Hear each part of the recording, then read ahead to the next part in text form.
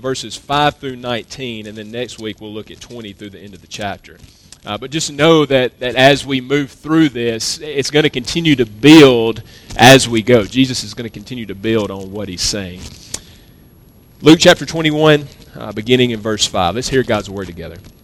It says, "And while some were speaking of the temple, how it was adorned with noble stones and offerings, he said, 'As for these things that you see, the days will come when there will not be left here one stone upon another that will not be thrown down.' And they asked him, 'Teacher, when will these things be, and what will be the sign when these things are about to take place?' And he said, 'See that you are not led astray.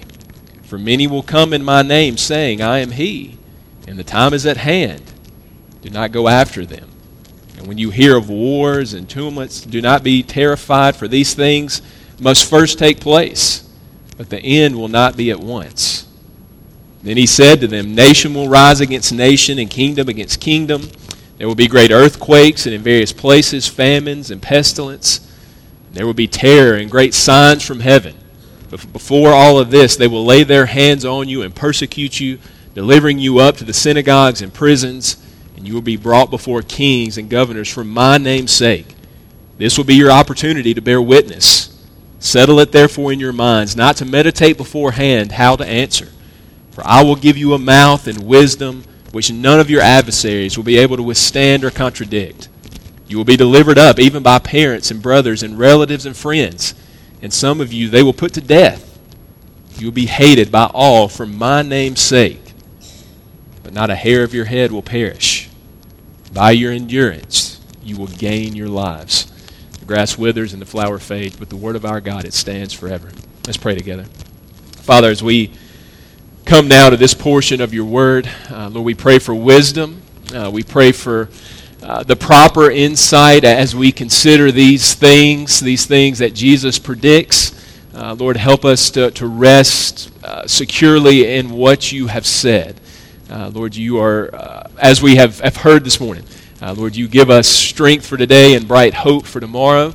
And so as we consider these words, Lord, that's our prayer, that we would have just that. And we ask these things in Jesus' name. Amen. Looking to the future to change today. Well, I often feel like, and I'm sure you do too, that if I could just get a glimpse of the future, maybe just an inkling of what today's consequences, what today's choices, what consequences they might bring. If I could have that many of my problems, certainly most of my anxieties, they would be resolved almost immediately, right? If I could look down the corridor of time and know for a fact that one day Greek and Hebrew will end, that one day I will hold a certificate that says that I have graduated from seminary, that one day I will no longer bear the yoke of student. If I knew that day for sure was coming, and look, it's not in any danger, it's coming, but if I knew it for a fact, then you would think that might give me some peace of mind, right? It might give me some assurance. In fact, it might make me just the least bit footloose and fancy-free. It might just change my whole perspective on everything. In other words, we assume, and really it should be true, as I said to the kids down here earlier, that knowledge of the future, it should affect our perspective today. It should change the way that we see things, the way we approach our lives. It should change the way that we live. Now, as all of you know, and you know it too well, we are not usually afforded that sort of future knowledge, right? We're not usually afforded foresight into the things that are to come, especially the specific details of our lives. But in God's providence, as we look to Scripture, what we find is that the future, while it still may be the least bit murky for us, it's not completely unknown. In fact, in sort of broad terms, we know exactly what awaits us, both in terms of the world and in terms of our own individual lives. God has given us, as He's going to do over the next 2 weeks, He's given us prophecy after prophecy. He's given us assurance upon assurance. He's even given us a whole book, right? The book of Revelation that sits at the end that tells us the truth of what is to come, a sure truth, a sure plan that He is unfolding. And so in many ways, we should have a wonderful assurance. In many ways, we should be footloose and fancy-free. I don't have to tell you that the truth is, for most of us, even as Christians, we are not that. Far from being assured, it seems that we are sort of anxiety-ridden, that we are more unsure than we have ever been. And the glimpses that God has given us into the future often only seem to contribute to that sense of unease. Nothing causes us more trepidation than the book of Revelation, right? It shouldn't be that way, but that's the reality. I feel it as a pastor, and I know it from you too. Nothing causes us more anxiety or discontent than trying to figure out the specifics of God's future prophecies, of His future plan. Some will say that these events mean this, others say that governments correspond to this, and still others will say that they figured out the specific dates, the specific timelines of when all of this is going to take place. It's sort of like in those like investigative movies when they walk in the room and they've got the poster on the wall and they've got all the yarn going every which direction, all the red yarn. Well, in this case, it's like we've walked into a room and there's yarn everywhere. It's on the ceiling, it's on the floors, it's on the wall, so much so that it is impossible to really know, or it seems impossible, to really know anything at all. And so all of God's future assurance, rather than being an anchor for us, it just seems to make us more anxious. Now look, clearly God did not intend for it to be this way. His word is meant to be a lamp unto our feet and a light unto our path. It's meant to give us direction and hope. And so I hope we can understand that the problem is not in the revelation itself. It's not in what God has given us. The problem seems to be, and this is what I want to submit to you today, the problem is in the way that we read that revelation, the way that we seem to try to apply that revelation. All our efforts to decode or to fill in the gaps where God has remained silent are actually very unhelpful. And they also completely miss the point that God is trying to make in giving us these predictions in the first place. In turning our eyes to the future. Here's kind of our thrust for today, okay? So hear this. In turning our eyes to the future, God is not challenging us to unpack everything. He's not challenging us to figure out every detail of what is to come. Friends, He's got that under control. He knows what's coming. He's got it. We don't have to figure all of that out. So that's not why He's given this to us. No, He's given it to us so that we might have hope, we might have assurance, and that we might live today as if the things that He has predicted are true. In other words, as I said here, the things that are happening in this passage, they should change the way that we are living. And if you'll notice, that's exactly what Jesus does. When they ask Him, Lord, when are all of these things going to take place? He doesn't really give them a whole lot of detail, right? Instead, He starts telling them, okay, it's coming, so now go do this. Go live this way. Go live like this. And so that's going to be what I want us to focus on. That's going to be our points today. What is it that we are to see here? How are we to live in light of the end?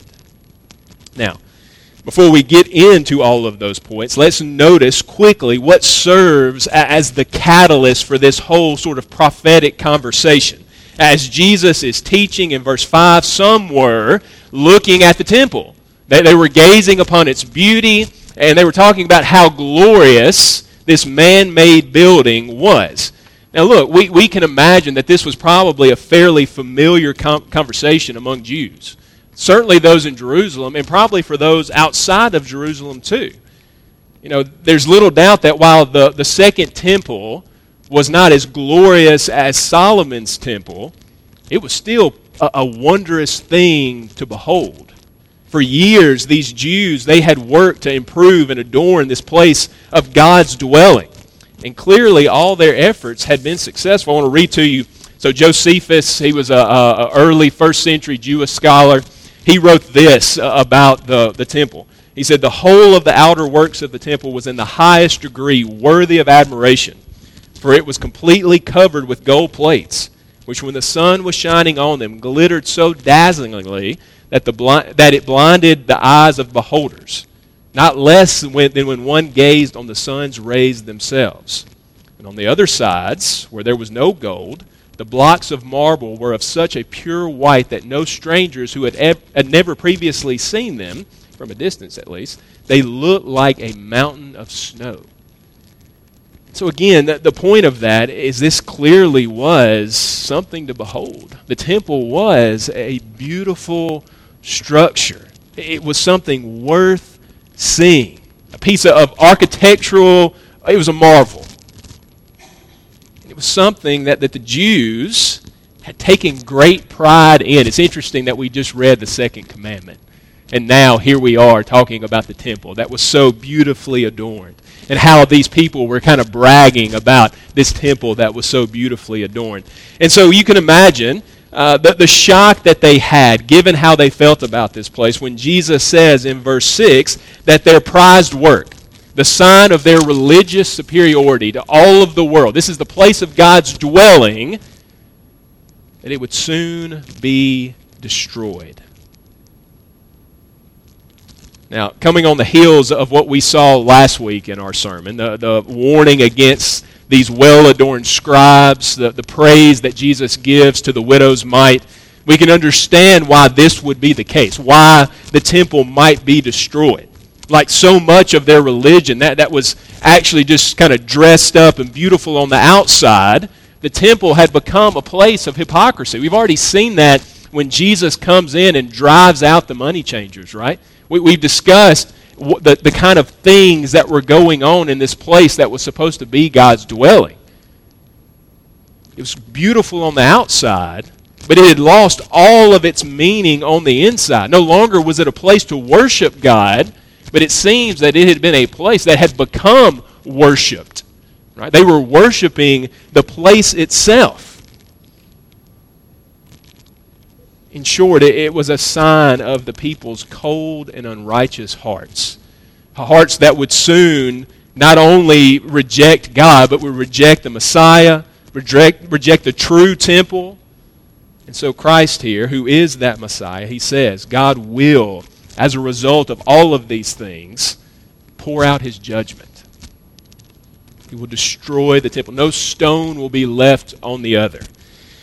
And again, if you know your history, we've mentioned this several times, but if you know your history, you know this actually did take place. In AD 70, Rome came in and decimates the temple. It destroys it completely. Even to this day, there is no temple in that place, and it's because of these events that Jesus predicts. Now, it's that shocking sort of backdrop that is the background for us today. And notice, to their credit, the disciples, they receive and they accept this news with surprising ease. Now, even for them, the temple would have been a special place, right? Yes, they had been with Jesus for all these years. Yes, they had heard him speak and teach, and they understood to some degree who he was, but the temple still would have had significance for them. So when he says it's about to be destroyed, we might expect them to say, "What? That can't be true." But instead, what we see is that they say, well, when will these things take place?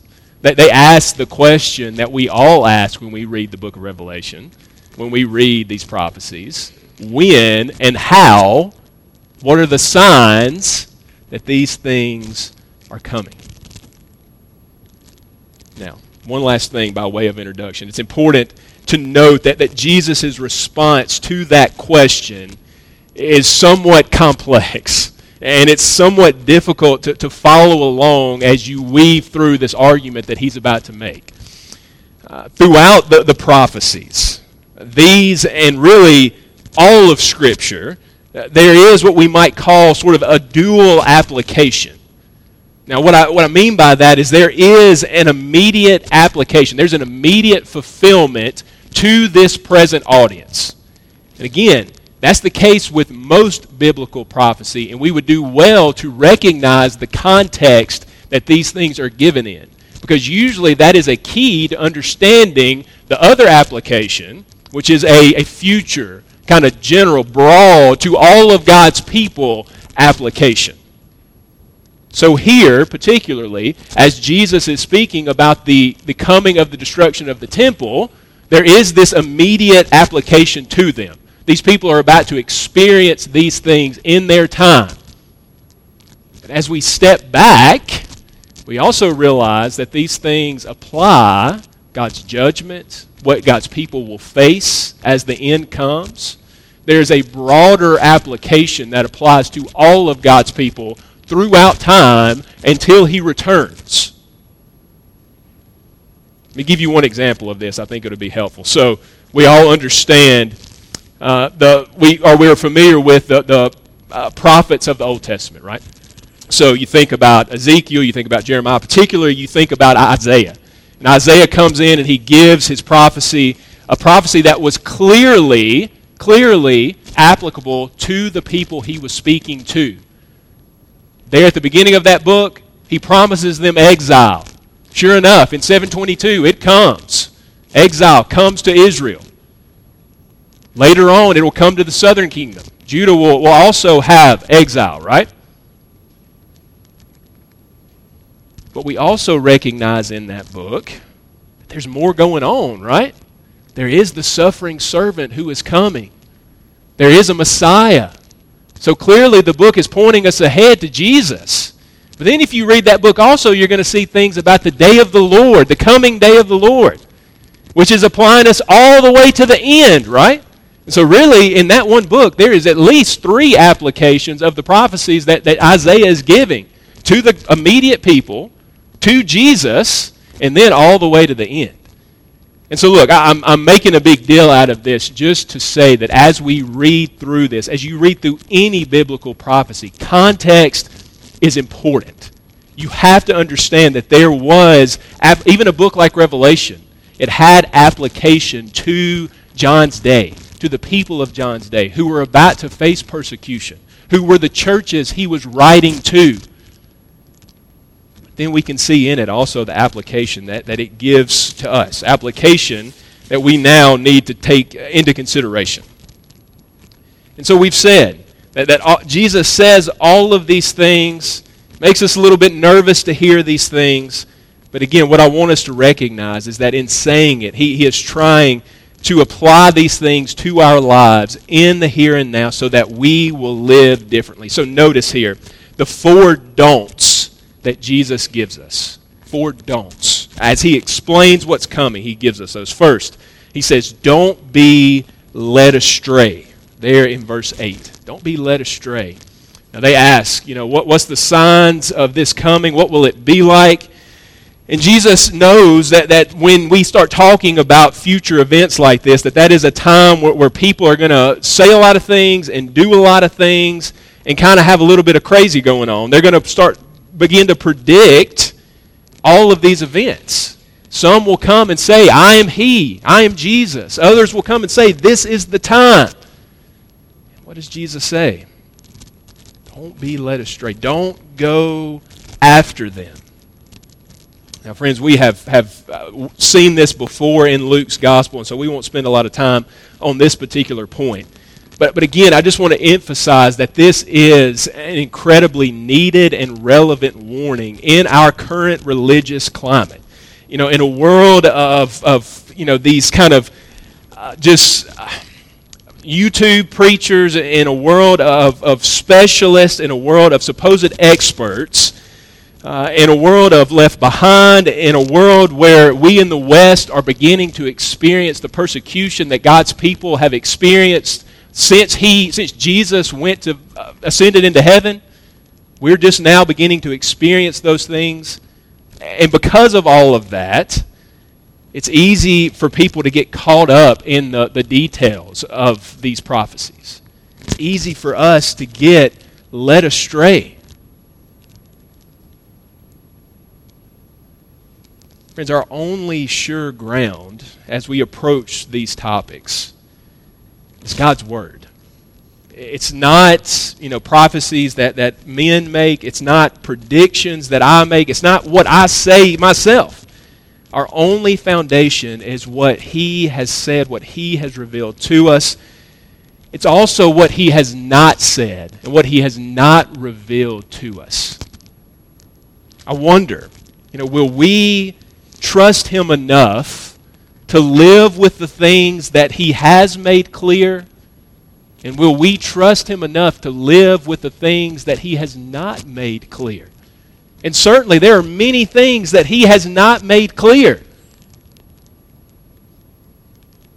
But friends, the truth is what He has revealed, it is sufficient for us, and He is sufficient for what He has not revealed. And so, we can rest in the Word. We can rest in Him and not be led astray. Secondly, he reminds us here, he says, do not be terrified. Now again, they say, what are the signs that these things are coming? And notice the things that Jesus says, it's hard not to be afraid when you hear these things. He says there will be war. There will be nation fighting against nation, kingdom against kingdom, earthquakes, famine, pestilence. There will be terrors and great signs from heaven. In the midst of all of that, God's people, they will be persecuted, imprisoned, judged for Jesus' name's sake. Parents and brothers and relatives, friends, they will all turn against these folks to the point that some will even be put to death. Now again, let's be honest. That's enough to scare a person, right? How can we face these things and not be afraid? How can we know that this is coming and not be the least bit uneasy? Well, three things that I would point you to. First, recognize that these things, they are not they're not random. They are not just happening out of chance. Jesus, who is God in the flesh, He knows and is allowing these events to occur. In other words, He is still in control even as He's giving these predictions, even as He says these things are coming. And so while these events, they may be difficult, we can trust that they are not without purpose. They are not beyond His influence, His good purpose for His people. Yes, these things will happen, and yes, we must face them, but we can also trust Him, right? Secondly, recognize that these things will not go unpunished. They will not go unaccounted for. If Jesus knows them and if He is in control, then when He comes in judgment, we can be sure that there will be a reckoning. He will not, in verse 8, allow one hair on our head to perish. He accounts for all that will happen. He accounts and sees every bit of it.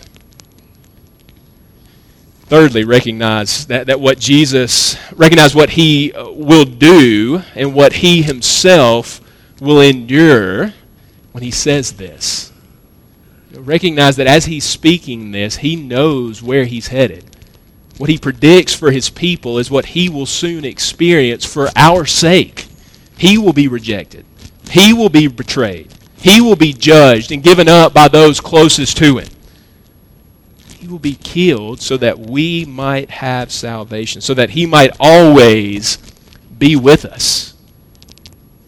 Friends, because that's true, we don't have to be afraid. We can carry on. So, we don't go astray. Don't be afraid. Thirdly here, don't miss the opportunities to bear witness in Christ's name. Verse 13. All of this is going to happen. You're going to be taken before judges and rulers.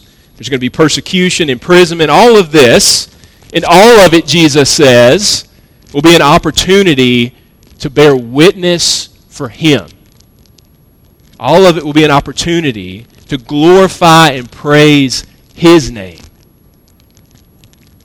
Again, that brings up a whole host of questions. On the most basic level, we have to ask, how can hardships, how can persecutions be a good opportunity for our witness for Christ? Well, stop just for a moment and consider the history of the church. Think about the book of Acts. Think about men like Stephen and Paul and Peter and John. Think about that first century of martyrs, of Polycarp and others like him. Think about in our own time when people stand up for the gospel in the face of great persecution. What are the results of that kind of witness? Certainly, many will scoff at it, but often just as many are moved by that sort of faith, to the point where many come to believe because of these types of circumstances. And so the point here is that God, He wastes nothing. He wastes nothing in His perfect plan. Always, He is pushing ahead to the reality of Jesus. Always, He is pushing ahead to the end. And so every circumstance of our life, every opportunity, I surrender all, right? They just sang that. That's the point here. Even our hardships, they are an opportunity not to look to ourselves, but they are an opportunity to look out. First to Christ's glory, first to God's glory, and secondly to the good of others. Recognize that's what Jesus is calling us to here. He's calling us to love others to the point that we're trying to bring them to a knowledge of Christ, even through our hardships, which is the best way that we can love them, is to tell them the truth. And so, for His sake, for the kingdom's sake, we are able to endure. But the question again is how. The second question is, how can I possibly do that? I'm not sure that I have enough strength. I'm not sure that I have enough knowledge. What would I say when I got into those circumstances? Well, notice in verses 14 and 15, he says, "Settle it therefore in your minds, not to meditate beforehand how to answer. Well, I will give you a mouth and wisdom, which none of your adversaries will be able to withstand or contradict." In other words, no, you are not sufficient for these things. No, you are not strong enough or knowledgeable enough. All of your preparations that you make, they will not be enough to do what you need to do. But God is enough. He is sufficient enough. He is strong enough. He is prepared enough for what is to come. And here He promises to be with us. Here He promises even to give us the words to say as we face the enemy, as we face persecution. Words that will confound them. Even words, friends, that may open hearts. That's an amazing thing. That God, through us, sinful as we may be, might open the hearts of people around us through persecution, through terrible circumstances. Again, we think about Paul here. He says when we are weak, when we are at our lowest point, God, He is still God, and He is still strong. He said, I didn't come with eloquent speech or lofty presentations. This is what he tells the Corinthians. He said, I came preaching Christ and Him crucified. And friends, God used that simple message to change the world. So we don't miss the opportunity to bear witness for Him. Opportunities that He gives, even under the most difficult of circumstances, and opportunities that He brings success to. Fourth, and finally here, notice that Jesus says, don't give up. Don't give up, there in verse 19. Christ has given us a glimpse into future events, and frankly, the picture is not a very good one. It's not a very easy one. Again, for these folks in this current context, they are going to experience all of this in the near future. Very, very quickly and very swiftly, the Romans are going to turn and they are going to destroy everything. Their families are going to be torn apart. It's going to be an awful, awful circumstance. They're going to be pushed out of Jerusalem, away from their homes. And if you look over the course of church history, this is the reality that so many have faced. So many of our brothers and sisters are facing even now. Things are hard. Many suffer.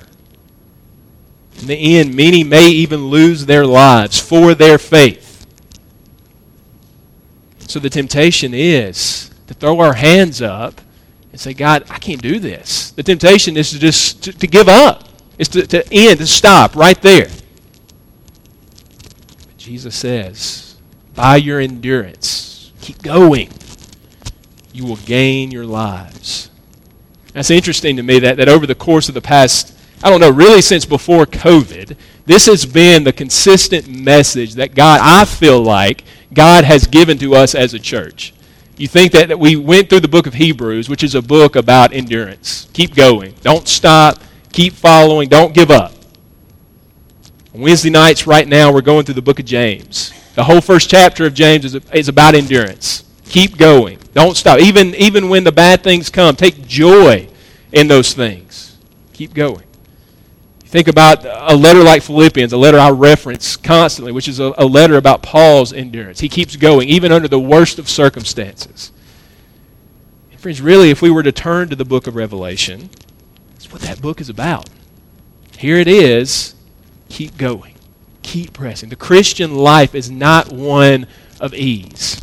It's not one where we kick our feet up and we just rest and we stop and we don't do anything. But it is one of patient, persistent perseverance. Continually, day by day, moment by moment, we put our faith in Him who has redeemed us, and we press on.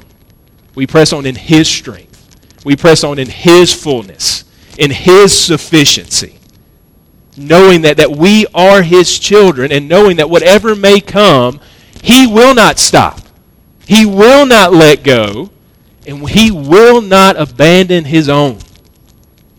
Again, as we think about all of the death that we have faced in the past 2 weeks, as we're reminded that Jesus promises to get us safely home, safely to His side. He will bring all things to His perfectly ordained end. That's the message of Scripture. That's the point of passages like this one that will be before us this week and the one that will be before us next week.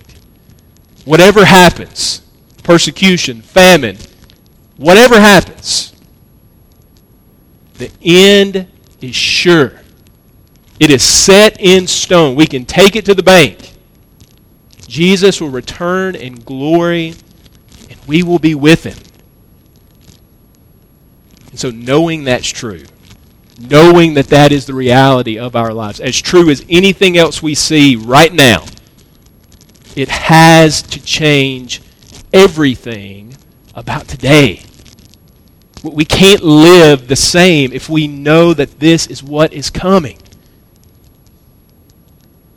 Our lives must reflect the truth of what God has revealed to us. And so, if you are in Christ today, if you're thinking about the end, if you're concerned about what the future may bring, let me encourage you, as Jesus does here, knowing these things, don't be led astray. Don't be afraid. Don't miss the opportunities to bear witness in His name. Friends, whatever you do, don't give up. Keep going. Rest in Him. Walk with Him. Sometimes He's going to carry you. Most of the time, He's going to carry you. But here's the great news. He has promised to do that, and we can be sure that He will. So look to Christ and look forward to His glorious return and look forward to that eternity with Him. Let's pray together. Father, as we consider these future things, as we consider the way they are sure, because You have already in that immediate context shown us how sure they are in the destruction and Your judgment on Jerusalem. Lord, we know beyond a shadow of a doubt that all You have said will come to pass. And so knowing that, Father, I pray You would fix these truths in our hearts and help us to live accordingly. Help us to live as Your people. Help us to rest in the reality of what You have done. Lord, we don't want to face persecution. We don't want to face hardships or bad times. And Lord, we pray that those won't come. But Lord, the truth is You have not promised us, You have not told us, shied away from that. You have not distanced us from that, but You have told us that that's the reality of living the Christian life. And so, Lord, we pray that when it does come, that we would be able to stand in what You have done, that You would give us courage and strength, that You would give us the words to say as You promised to. And Lord, we pray that through that faithful witness, the witness of Your church, the witness of Your people, that Jesus' name would be glorified, that people would bow to Him and worship Him as the only Savior, the only Redeemer. And Lord, we ask these things in His name. Amen.